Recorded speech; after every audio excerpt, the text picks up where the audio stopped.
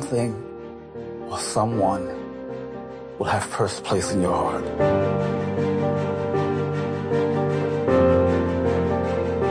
But when you find your identity in the one who created you,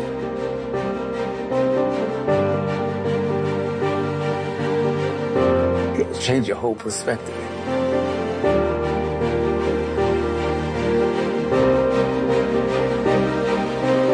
What have you allowed to define you?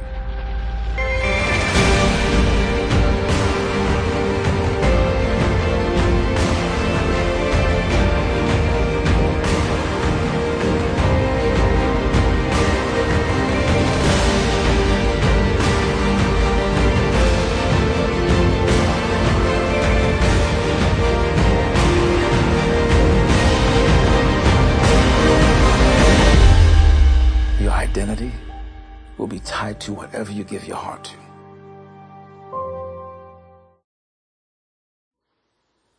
Good morning, y'all. My name is Ed Griffinhagen. I'm one of the pastors here on our staff at Church on the Trail. You know, those were clips we put together from the movie Overcomer, which I hope y'all are stoked about seeing Tuesday night. It's sold out. We sold out all the tickets yesterday. So if you didn't get a ticket, you just can't go with us Tuesday night. But you can go August 23rd when it opens up. Anyway, I want to welcome y'all here this morning. I think God has a message for us this morning, a very important message this morning. I want to welcome, we've got folks watching online. They do every week, really from all over the place. And so God has got us all here for a reason this morning. And we are going to start a series that we're going to be in for several weeks. And it's called, you saw at the end of that clip, it's called Identity Crisis. And we're going to spend some good time walking through the book of Ephesians, Paul's letter to the church at Ephesus. Most of us believe that Paul wrote that letter in the early 60s in the first century, that he wrote that letter from a prison in Rome about 30 or so years after Christ was crucified and rose again. And so I want to start us off today with a story about a duck. And it's a duck that thought he was a dog. Y'all scientists know that that ducks and geese and other birds that mature real fast, they do something called imprinting. They imprint right after they're born. Imprinting, or right after they're hatched. Imprinting is when they attach themselves to the very first thing that they see, which for a duck, it ought to be a mama duck. And that usually does work for the duck, for any bird that hatches that way. And so sometimes, though, that backfires. One time, for example, you had a duckling that was hatched under the watchful care and eye of a sweet golden retriever named Gracie. And that baby duck took one look at Gracie and decided that dog was the mama. And that duck followed that golden retriever around all over the place, slept with that golden retriever, looked to the golden retriever Gracie for protection, hung out under the porch with Gracie in the hot part of the day, and when a car would pull up in the driveway, Gracie and the duck would go running out like mad, crazy dogs and ducks, pecking at the tires of that car. But here's what you know. Some things can't be changed, y'all. That duck is still a duck. That duck quacked. That duck flapped his wings. That duck pruned itself, and it loved water, and most of the time it acted like a duck. Sometimes, though, it acted like a dog. Sometimes, for us, we Christians can experience that same identity crisis. We can. We have all been born into and grown up in a fallen, broken world, so we are, at least to some degree, we have all learned the ways of the world. We've become like it. But when we get saved, we become, and we are in Christ. We use this term, and Paul uses it a lot, to be in Christ. We die to the world, and the Word says that we're born again. The Word says that we're a new creation, so that spiritually, we're no longer who we once were. Too often, though, much too often, we don't see ourselves correctly. We act like the thing that we think we are rather than who He says that we are. We believe and we try to do the right things, but sometimes we just can't get it exactly right, and when we least expect it, a car pulls up in our driveway of our life, and we explode out from under the porch, and we start pecking at the tires like a mad duck. We're not supposed to do that. We're supposed to be swimming around in clear blue lakes and grooming our feathers and laying eggs, not quacking and pecking tires and chasing cats. Ephesians, the book of Ephesians, Paul's letter to that church at Ephesus, it helps us very much, helps us to see who we truly are as Christians. Of course, more influences our inconsistent behavior than negative imprinting, because we are all, every one of you and me, we are members of a fallen race of people that are overloaded with this internal power of sin. But still, if we could see ourselves with more clarity as who we really are in Christ, we'd be able to live more like Him. That's why the Bible spends so much time telling us over and over who we are. And if we can understand that and achieve that a little better, we'd be better able to live that out. So Paul tells the Ephesians who they've become in Christ, and then he prays that they might have the spiritual enlightenment to get their arms around kind of who they've become. And if we can do this, the quality of our walk is going to skyrocket. So today, we're going to be in Ephesians chapter 1. In fact, we're going to be in the first 14 verses. And I'm going to tell you, get this right up on the table. This will be the most difficult thing that we've ever walked through together as a church. And I want to ask you to put all of your presuppositions up on that shelf over there. And a presupposition is kind of something that sort of silently we assume before we even enter into a conversation. It is something that we bring to the table in our minds already. In other words, it may be something that you believe. It may be something you've always thought, you've always believed because Mom and them said so, or whatever it may be. And really, like Forrest Gump says, you believe it for no particular reason. It may be just because you heard it somewhere, whatever it is. And so I want to ask you and me, I want you to take those presuppositions and let's just pretend that they're here. I want to put, just for a while we're going through this walk through Ephesians, I want you to take objections that you got, and I want you to put them, for a while at least, just put them up on that shelf. And today I want to teach, I want to talk as a pastor, a little less as an apologist, a little less as a theologian, a little, I just called myself a theologian, that is hilarious. A little less as some defender of the faith, and a little more as a shepherd. And we are going to talk about the fact that God has chosen you for all eternity to be His child. And the huge, ginormous blessing that fact ought to bring into your life. And this is going to be tough, probably, because these questions are going to flood your mind. Why did God choose me? Why didn't He choose them? And what about free will? And all of those, y'all, those are all legit questions. But I need you to turn those questions off for just a little while and set them up on that shelf, and let's rebuild based on what the Scripture says. Here's what I know. I know that this is one of the richest things, and I'm going to use the word doctrine. It's one of the richest doctrines in the Scripture. And it will bring more meaning and more comfort and more stability into your life than just about any other thing in the Bible. And I believe that is why Paul launches the letter to the Ephesians with it. Today I want to teach the Scriptures just as they're written.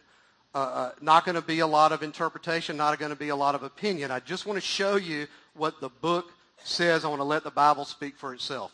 And so look, I ain't stupid. I mean, I know that there's tension in that. And I know there's things in the Bible throughout the Scriptures where there's tension. And it's okay that there is a little tension there. God says that if we're saved, it is because He chose us and He drew us to Himself. He chose us. He elected us. That's a churchy word, election. But He elected us. But we also know That's over here. We also know that the Bible says that God loves all men, that God desires for all to be saved and come to him. And sometimes you just have to say that I'm not sure how all of that works. But I'm going to believe they're both true because he reveals both of those truths throughout the Scripture. And I'm not going to say that they are in contradiction to each other. I'm not going to say that there's conflict between those two things. Just that they may be, and it's okay, y'all, they may be a little beyond the grasp of our finite minds. But here's what you can't do. Here's what you can't say. Don't say, it's just too much for me, I don't agree with it, I don't understand it, and I refuse to believe it. Look, man, if it is the Word of God, we got to understand that there are some things in the text of the Bible that are going to blow our minds, and we just have to humble ourselves before them. For me, Psalm 131 gives me some peace about this. Here's what Psalm 131 says. O Lord, my heart is not lifted up, my eyes are not raised too high, and here's my point. I do not occupy myself with things too great and too marvelous for me, but I have calmed and quieted my soul like a weaned child with its mother. And that psalm is saying that there is a time to question and there's a time to just believe. To rest in the thought that he is God and the things that he says about himself, the things that he says about me and you, and the things that he says about the world, they're true. It is very much like the relationship between a parent and a child. And there are things that with our kids, Zach and Will, when they were little, that they couldn't understand because they're just little. When Will was a baby, just came home from the hospital, and Zach was 3 years old, Zach said, why can't he just get in the bathtub with me? Zach would say crazy things like, why can't I play with a hairdryer in the bathtub? And I would just have to be like, Bubba, there's some things that you just can't understand, and I need for you to just trust me. Just trust that I know better. Y'all, as parents, there are things that our kids just need to trust us because our understanding of the world and of reality is better, greater than theirs. And even with that said, which do you think is a greater delta? The understanding, Zach's 3-year-old understanding of the world and reality or mine, which is better, a greater gap? That or between my understanding of the world and reality and God's? So there's a time to just rest in the arms of God's truth, even when you can't quite get your arms around it. And some of the greatest blessings are going to come from knowing when to question and when to just chill and trust that he just may know a little better than me and you. So I'm asking you today, if you believe this book to be the Word of God, I want you to, for a little while, put the objections, put your presuppositions up on that shelf, and just listen. And I want to teach as a shepherd and as a pastor to show you the awesome comfort that this truth can bring into your life. And so I want you to know this too.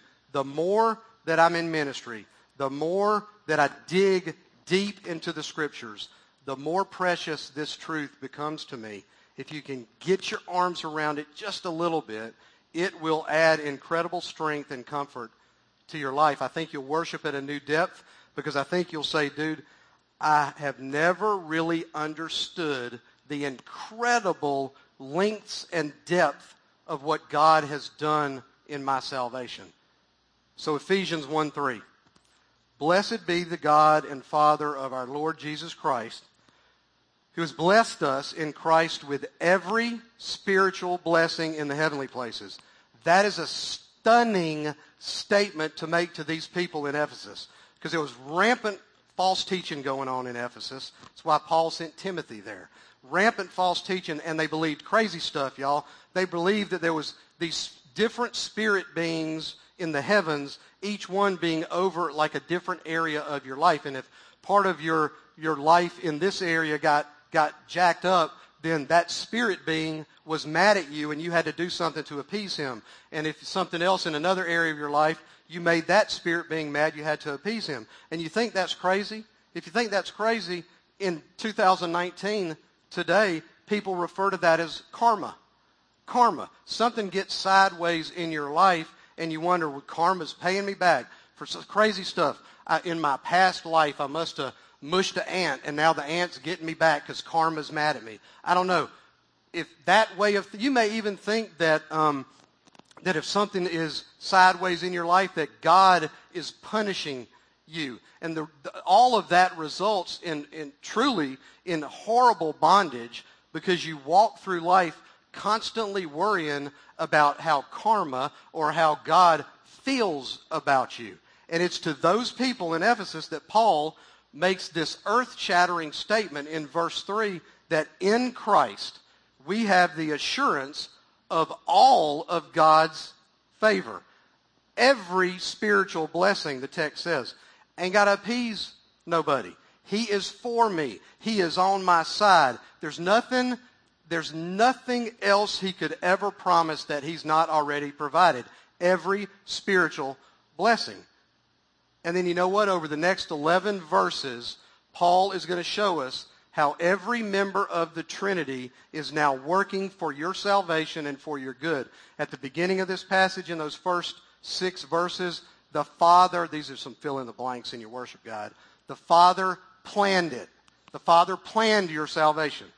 And then in verse 7, he begins talking about the way the Son purchased your salvation. The Son purchased it. And then in the last couple of verses, the Holy Spirit seals the deal and guarantees it. And we're going to walk through that today.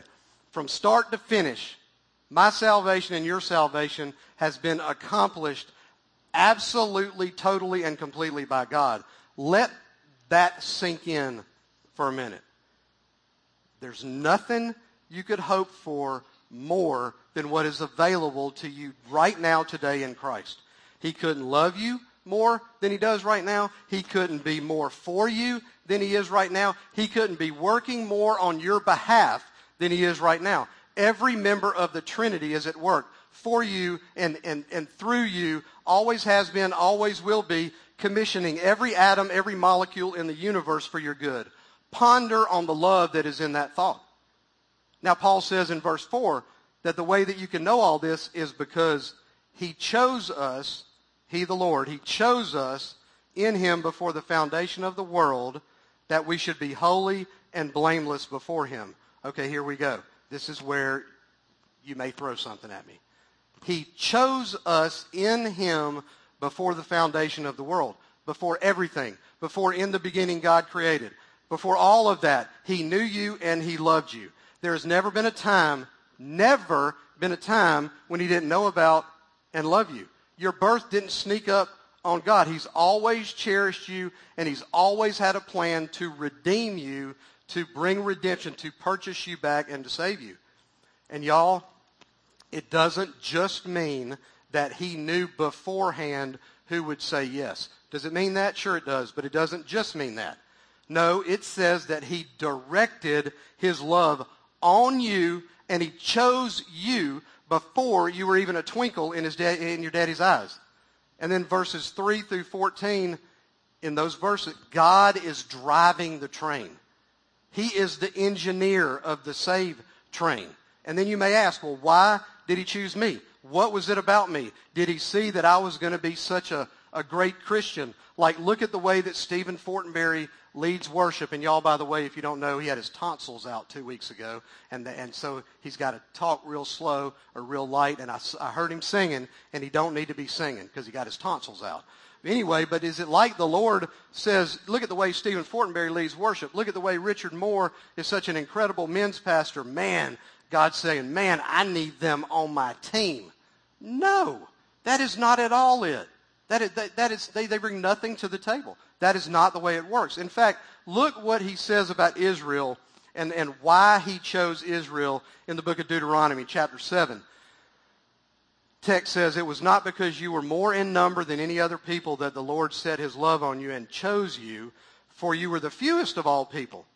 But it is because the Lord loves you. And you say, well, I'm a good guy. He knows my heart. I know I do this, and I know I do that, and I know I think this and that, but he knows my heart. I'm a pretty good guy, and I've got a pretty good heart.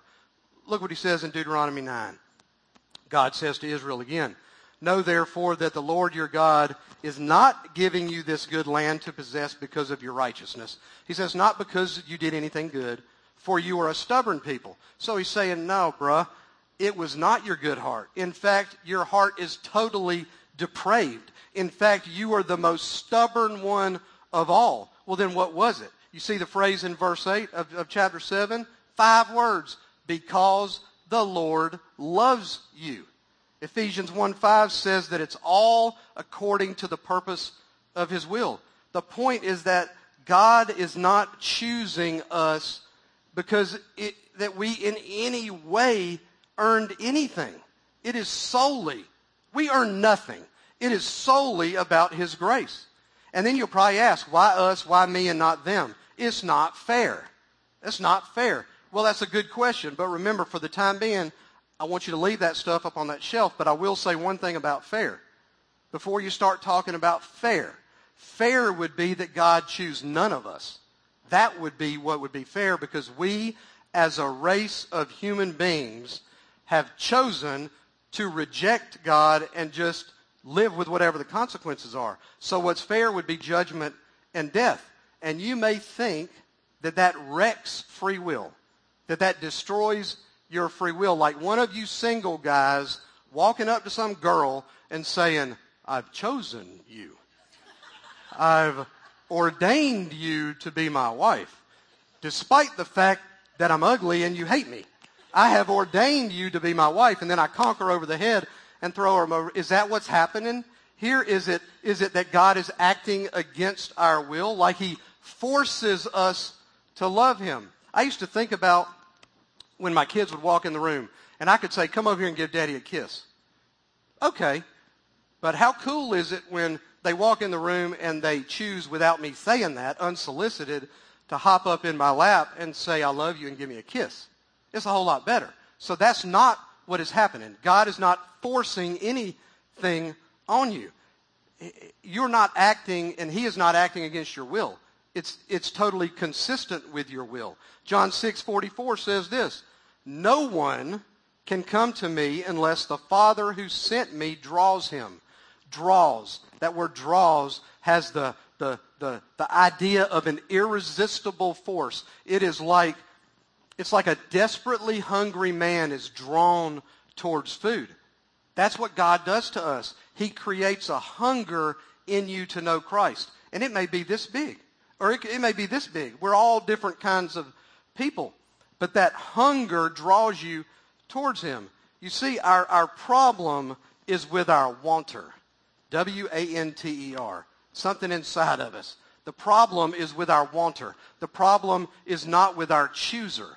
It's not that we can't choose God, but we don't want to choose him. Ephesians 2:1 says that we were dead in our sin. It doesn't say we were sick in our sin. It doesn't say that we had a cold in our sin. It said we're dead in our sin, that we desired the sin, that we loved the sin. We love the supposed freedom that we find in it, the supposed independence that we find in it. So he changes our hearts, and he lets us see, sometimes just a little bit, and sometimes a lot, he lets us see just how nasty our sin is. He lets us see just how desirable he is. And it is only when we see that, even y'all, if it's a little bit, that we'll come to want him a little bit.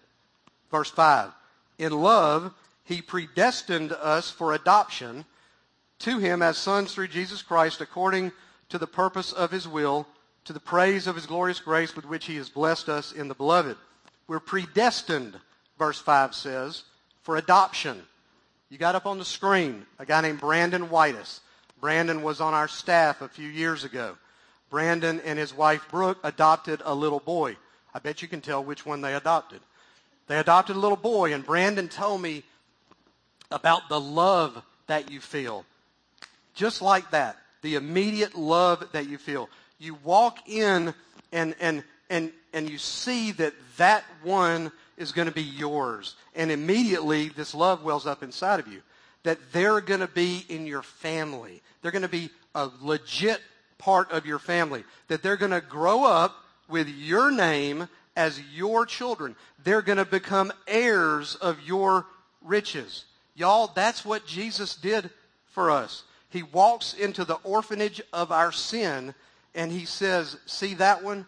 I'm going to give him everything. You see that one and that one and that one and her and him. I'm going to give them everything.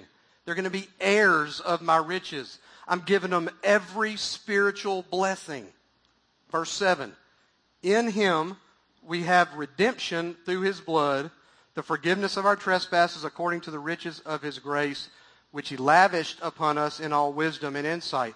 Jesus takes over in verse 7. The Father planned our salvation. The text says before the foundation of the world. And Jesus comes and accomplishes it. He redeems us. He bought us back. That's what that word means. He came to earth and he redeemed us. How? Through his blood. He purchases our salvation once and for all. A couple of weeks ago we said fully and finally. Verse 9. Making known to us the mystery of his will according to his purpose, which he set forth in Christ as a plan for the fullness of time, to unite all things in him, things in heaven and things on earth. In him we have obtained an inheritance, having been predestined according to the purpose of him who works all things according to the counsel of his will, so that we who were the first to hope in Christ might be to the praise of his glory. Who works all things according to the counsel of his will. Here's what God's doing. He's working everything for his good plan. Everything in our life to mold us and to shape us. We are clay, y'all. This is Gumby. None of y'all are old enough to know who Gumby is. He's molding, he's shaping us, and he has everything at his disposal. He's molding it simply because why? Because he loves us. Because he loves us. Even when life busts you in the teeth, God's taken that jab and he's working it for good. Richard, last week, if y'all were here, you remember, he talked about Joseph. Joseph and what happened with Joseph. Joseph's brothers and the way they mistreated him and they beat him up and they sold him off into slavery. Well, at the end of the day, in Genesis 50, what did Joseph say about that mistreatment? He said, as for you, he's talking to his brothers now, as for you, my brothers, you meant evil against me, but God meant it for good to bring it about that many people should be kept alive. That's in Genesis 50, verse 20. Back to Ephesians, verse 13. In him you also, when you heard the word of truth, the gospel of your salvation, and believed in him. So you heard the word of truth, the gospel that leads to salvation, and believed in him, those three things, were sealed with the promised Holy Spirit, who is what? The guarantee of our inheritance until we acquire possession of it to the praise of his glory.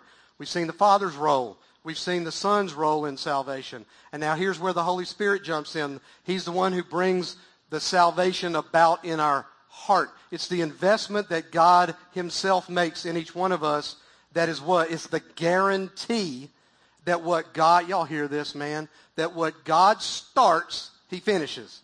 He planned it, he accomplished it, and he seals it and guarantees it. And I say all of that to say this. Christian, you are chosen. You are chosen. But I want you to hear this too, because what I think is really important is not for me and you to figure out how all this choosing works. I can't really tell you how it works, but that we embrace what it means for us. That great, awesome truth ought to produce 4 or 5 things in us. The first thing I think it produces is assurance, because salvation begins in God. It's accomplished by God. You can be sure, y'all, that he's going to finish what he starts. When I am most discouraged, when I'm having a pity party up in here with myself, when I think about all the things that I struggle with, and I think about the temptations that continue to plague me, when I've got messed up feelings or emotions, that is when the devil whispers in my ear, and you think that you're saved? Really? It happens. And when that happens, I lean on this incredible truth. Y'all, that the God of the universe, the very God that breathed life into man, the very God that hung the moon and the stars and everything in the heavens just where he wanted to hang it, that he started something in me that he will finish. He's not a liar. He's a promise keeper. Thank the Lord that he has always been more committed to my salvation than I have. That's all I can really say. When I first got saved, I kind of thought that it was me, that I got interested in the truth, that I got interested in God, that I made a decision for Christ, that I got crazy passionate about His Word, that I started to seek Him and I started to grow. But the farther I get away in time from the day that I was saved, the more that I see that it was none of me and it was all of Him. That it was Him. He was chasing me down and He was hunting me down, and that what He started in my mind and in my heart that He's going to finish. What would y'all think of a shepherd? A shepherd that leaves out in the morning and he's got 100 sheep, but he loses a few along the way. What would you, and you said to him, where'd those two go? And he says back to you, well, man, somewhere along the line today, they just kind of fell away. But you just don't understand how stubborn those two sheep are. They're so stubborn, and they've got this free will thing, and I'm not going to mess with their free will, and they wanted to go play over there by the cliff, and I just let them go play. No, the good shepherd leaves with 100, and he brings 100 back home. If he starts with 100, he ends with 100. John 6 says, all that the Father gives me will come to me. It doesn't say some. It doesn't say 70% or 60%. It says all that the Father gives me will come to me. And this is the will of Him who sent me, that I should lose nothing of all that He has given me. So number one is assurance. Number two is power and hope. This truth ought to produce power and hope. The power to get back up on a horse when you fall down, and the hope that the Lord will always get you back up on the horse. If I'm sure that what He starts, He's going to finish, I can be sure that even though every day, today, may be filled with despair and discouragement. Look what happened yesterday and at 1 o'clock in the morning. 35 people's lives were snuffed out by 2 nutbags shooting folks. But even though today may be filled with defeat and with discouragement in your own life, what God has decreed for your tomorrow is victory. Ephesians 2:10 says that me and you have been created for good works that He prepared beforehand. And what that means, y'all, is the burden to fix the messed up stuff in your life is not on you. He has decreed it and supplied the power in you and through you to overcome it. So when I face a battle like cancer or like temptation or anything I may be struggling with, being a better husband, being a better father, whatever it is, God has declared beforehand that He's declared that I win. He's declared that I'll have victory in it. Y'all, there's huge hope in that. Don't go into a battle feeling like you got to win the battle alone. Yoke yourself to Christ. Lean on Him. Believe that He will win it through you, but it's not your power. His strength is made very visible by my weakness. And some of you get discouraged and you may wonder, do I even have what it takes to be a Christian or at all? You may have hesitated at the door of the church thinking the building's going to fall in around you if you walk through the threshold. You may think that my life is so messed up by mistakes that I made or by failures that I just don't have what it takes. I want you to hear this. I want to kind of give you a metaphor, I guess. Imagine this, that you wake up in an ambulance and you don't even know how you got in the ambulance. And the EMT says to you, you have been in a horrific wreck. We pulled you out of it. We had the jaws of life to get you out of there. We pulled you out of that wreck, and we're here to rescue you. We got you on life support. You're going to be fine because we're here to rescue you. And all you have to do at that point is consent to the rescue. You could say, get me out of this thing. There's nothing wrong with me. I'm fine on my own. I'll heal myself. It's all good. Get me out. You could say that. Or you could say, okay, and consent to that rescue. That is an image of salvation. That is an image of your salvation. God is waking you up, and He's saying to you, I'm saving you. And you may think that you are beyond hope, but God says, I'm mighty to save. You may be saying, I'm good. God, I'm good. I can save myself. I can do whatever I need to do. I'm good. I don't want any of that. He's saying just consent and believe. And for some of you, I know it's happening right now. That's why you're here. You just have to consent to what He's doing. So number 2 is power and hope. Number 3 is humility. You see, according to Ephesians, all we did is wake up in the ambulance. That is all we bring to the whole deal, is we wake up in the ambulance. And again, you may think that you considered and you read and you studied and you made a decision for Christ. But according to Ephesians chapter 1, the only reason you did any of those things is because God was chasing you down. It is by grace alone, not because any of us bring anything to the table. So why did he choose you? Was it because you had a better heart? Was it because he thought you would make such a super Christian? So he just had to have you? No, he chose you so he could lavish his love upon you, so that he could glorify his grace in you. In fact, if anything, he chose me and you because we're weak, not because we're strong. The truth is, I believe that it is God's preference to turn fools into Christ followers. That way, his grace is even more amazing. I look at myself, y'all, every day, and I think, me?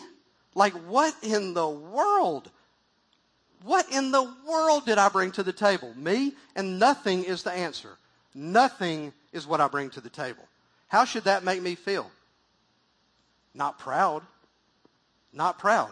It should drive me to my knees thanking the Lord for his grace in absolute humble thanksgiving. So number 3 is humility. The fourth and last great truth I think this brings to us, and this is where there tends to be controversy, I guess, if that's the word, with this doctrine, with this thought of being chosen. And I think it should produce in us boldness. And that's boldness in sharing the gospel. One of my very best friends, I've known him for 25 years. Sweet, great Christian guy. We've been in a Bible study together for about 12 years. Our kids grew up together. We disagree on everything theologically except the cross. Like everything we disagree on. And he always says to me this, well, if God has already chosen those who will be saved, why do we witness? Why do we send missionaries out? Why do we share our faith if he's already chosen? Well, that's a great question. But for Paul, the fact that God had chosen some was exactly why he had the confidence to go out and witness. Look at Acts chapter 18. Paul's preaching in a city with rampant opposition, rampant false teaching, mad opposition. He was ready to throw the towel in, say to the Lord, ain't nobody up in here getting saved. I'm out. I'm going somewhere else. And God shows up in a vision and says this to Paul, go on preaching, and that word is a command. It's not a suggestion to Paul. Go on preaching because I, the Lord, have many people in this city. And I can hear Paul saying, well, where the heck are they? But what did Paul do? He kept on preaching. And he kept on speaking, knowing and trusting and believing that the Lord was going to bring some. That God had chosen many more people is exactly what motivated Paul. I read of a missionary one time who wrote, he said that when he first went out in the mission field, he didn't know how in the world he could be a missionary if he believed that God had chosen people. But after a few years of actually serving in the mission field, he said he didn't know how he could ever go on another day if he didn't believe that God had chosen some. He said people's hearts are so hard. He said, unless I believed that God would change someone's heart, I'd be convinced that people would never believe and I'd give up. Y'all, you don't know the song that was playing when they showed that Mission Week video. Talks about one of the doors is you. God uses everything at his disposal. Primarily, he uses his church. Well, what is his church? His church is the body of all believers for all time. He uses you. That's the vehicle that he uses to get done what he wants to get done. And so you and you and you and you and you and me are the doorway to lead people to him. We don't know who they are. We don't have any idea if they are chosen or not. Hold that thought for a second. The idea that God chooses some to salvation, it does not discourage sharing Christ. It empowers it. Sharing Christ with people and praying for them is the way that God ordains that people will get elected. So again, why share the gospel if God has already declared and elected some to salvation? And here's I'm going to give you 2 more truths. Because the more I share the gospel and the more I pray for their salvation, the more people keep on getting elected. The more I share the gospel and the more I pray for their salvation, the more people keep on getting chosen. And you might say that that makes your head hurt. I understand it. And it seems like there's tension and there's mystery in that. But you know what? It's a tension and it's a mystery that I can live with. Here's a huge takeaway. Share the gospel with people like it's all up to you, and pray for their salvation like it's all up to Him. Share like it's all up to you and pray like it's all up to Him. So this assurance, y'all, this power, this hope, this humility and this boldness, those are some of the things that are going to be true in your life if you believe this great truth. But I'm telling you, don't accept it just like academically. Is the fact that I believe this reflected in my walk? Do I live with the hope that God is working everything for my good, or am I struggling with depression? Do I fight temptation with the confidence that comes from knowing that God's got it, or do I feel defeated? Do I share the gospel with boldness, the boldness of knowing that God is drawing some, or am I a coward who keeps his mouth shut for fear of rejection? And the last thing, I know some of you may be sitting there and thinking, well, how do I even know that I'm elected? You're asking yourself, what does John 1:12 say? But to all who did receive Him, to all who believed in His name, He gave the right to become children of God. If while I'm talking to you today, you have a desire inside to believe a little bit on the name of Jesus, that desire is from Him, and I would beg you to act on that. That desire wouldn't be there if God wasn't working on pricking your heart a little bit, if He wasn't drawing you to Him. Here's how I think He does it. First, there's a little bit of conviction of sin, and it may be a lot of conviction of sin, but it may be a little bit of conviction of sin, where the sin doesn't quite taste as good as you thought it tasted before. Maybe before you were kind of indifferent to Him, but now in your heart you want to know Him, and there's a little bit of wanting to know Him. And if that's happening, God is drawing you. He ever so slightly maybe, but He's drawing you to Him. Man, the fact that you're here today may very well mean that He is drawing you today. The fact that you met some Christian person at work that you struck up a conversation with. The fact that you met the guy next door in the house next door. You met this girl that is in the apartment next to you. Who knows? Who knows that that's not what's going on? Those are providential relationships. It's not just some random chance that your lives path with your lives crossed, the path crossed with those people. Y'all, you're in the ambulance right now, and you're being woken up.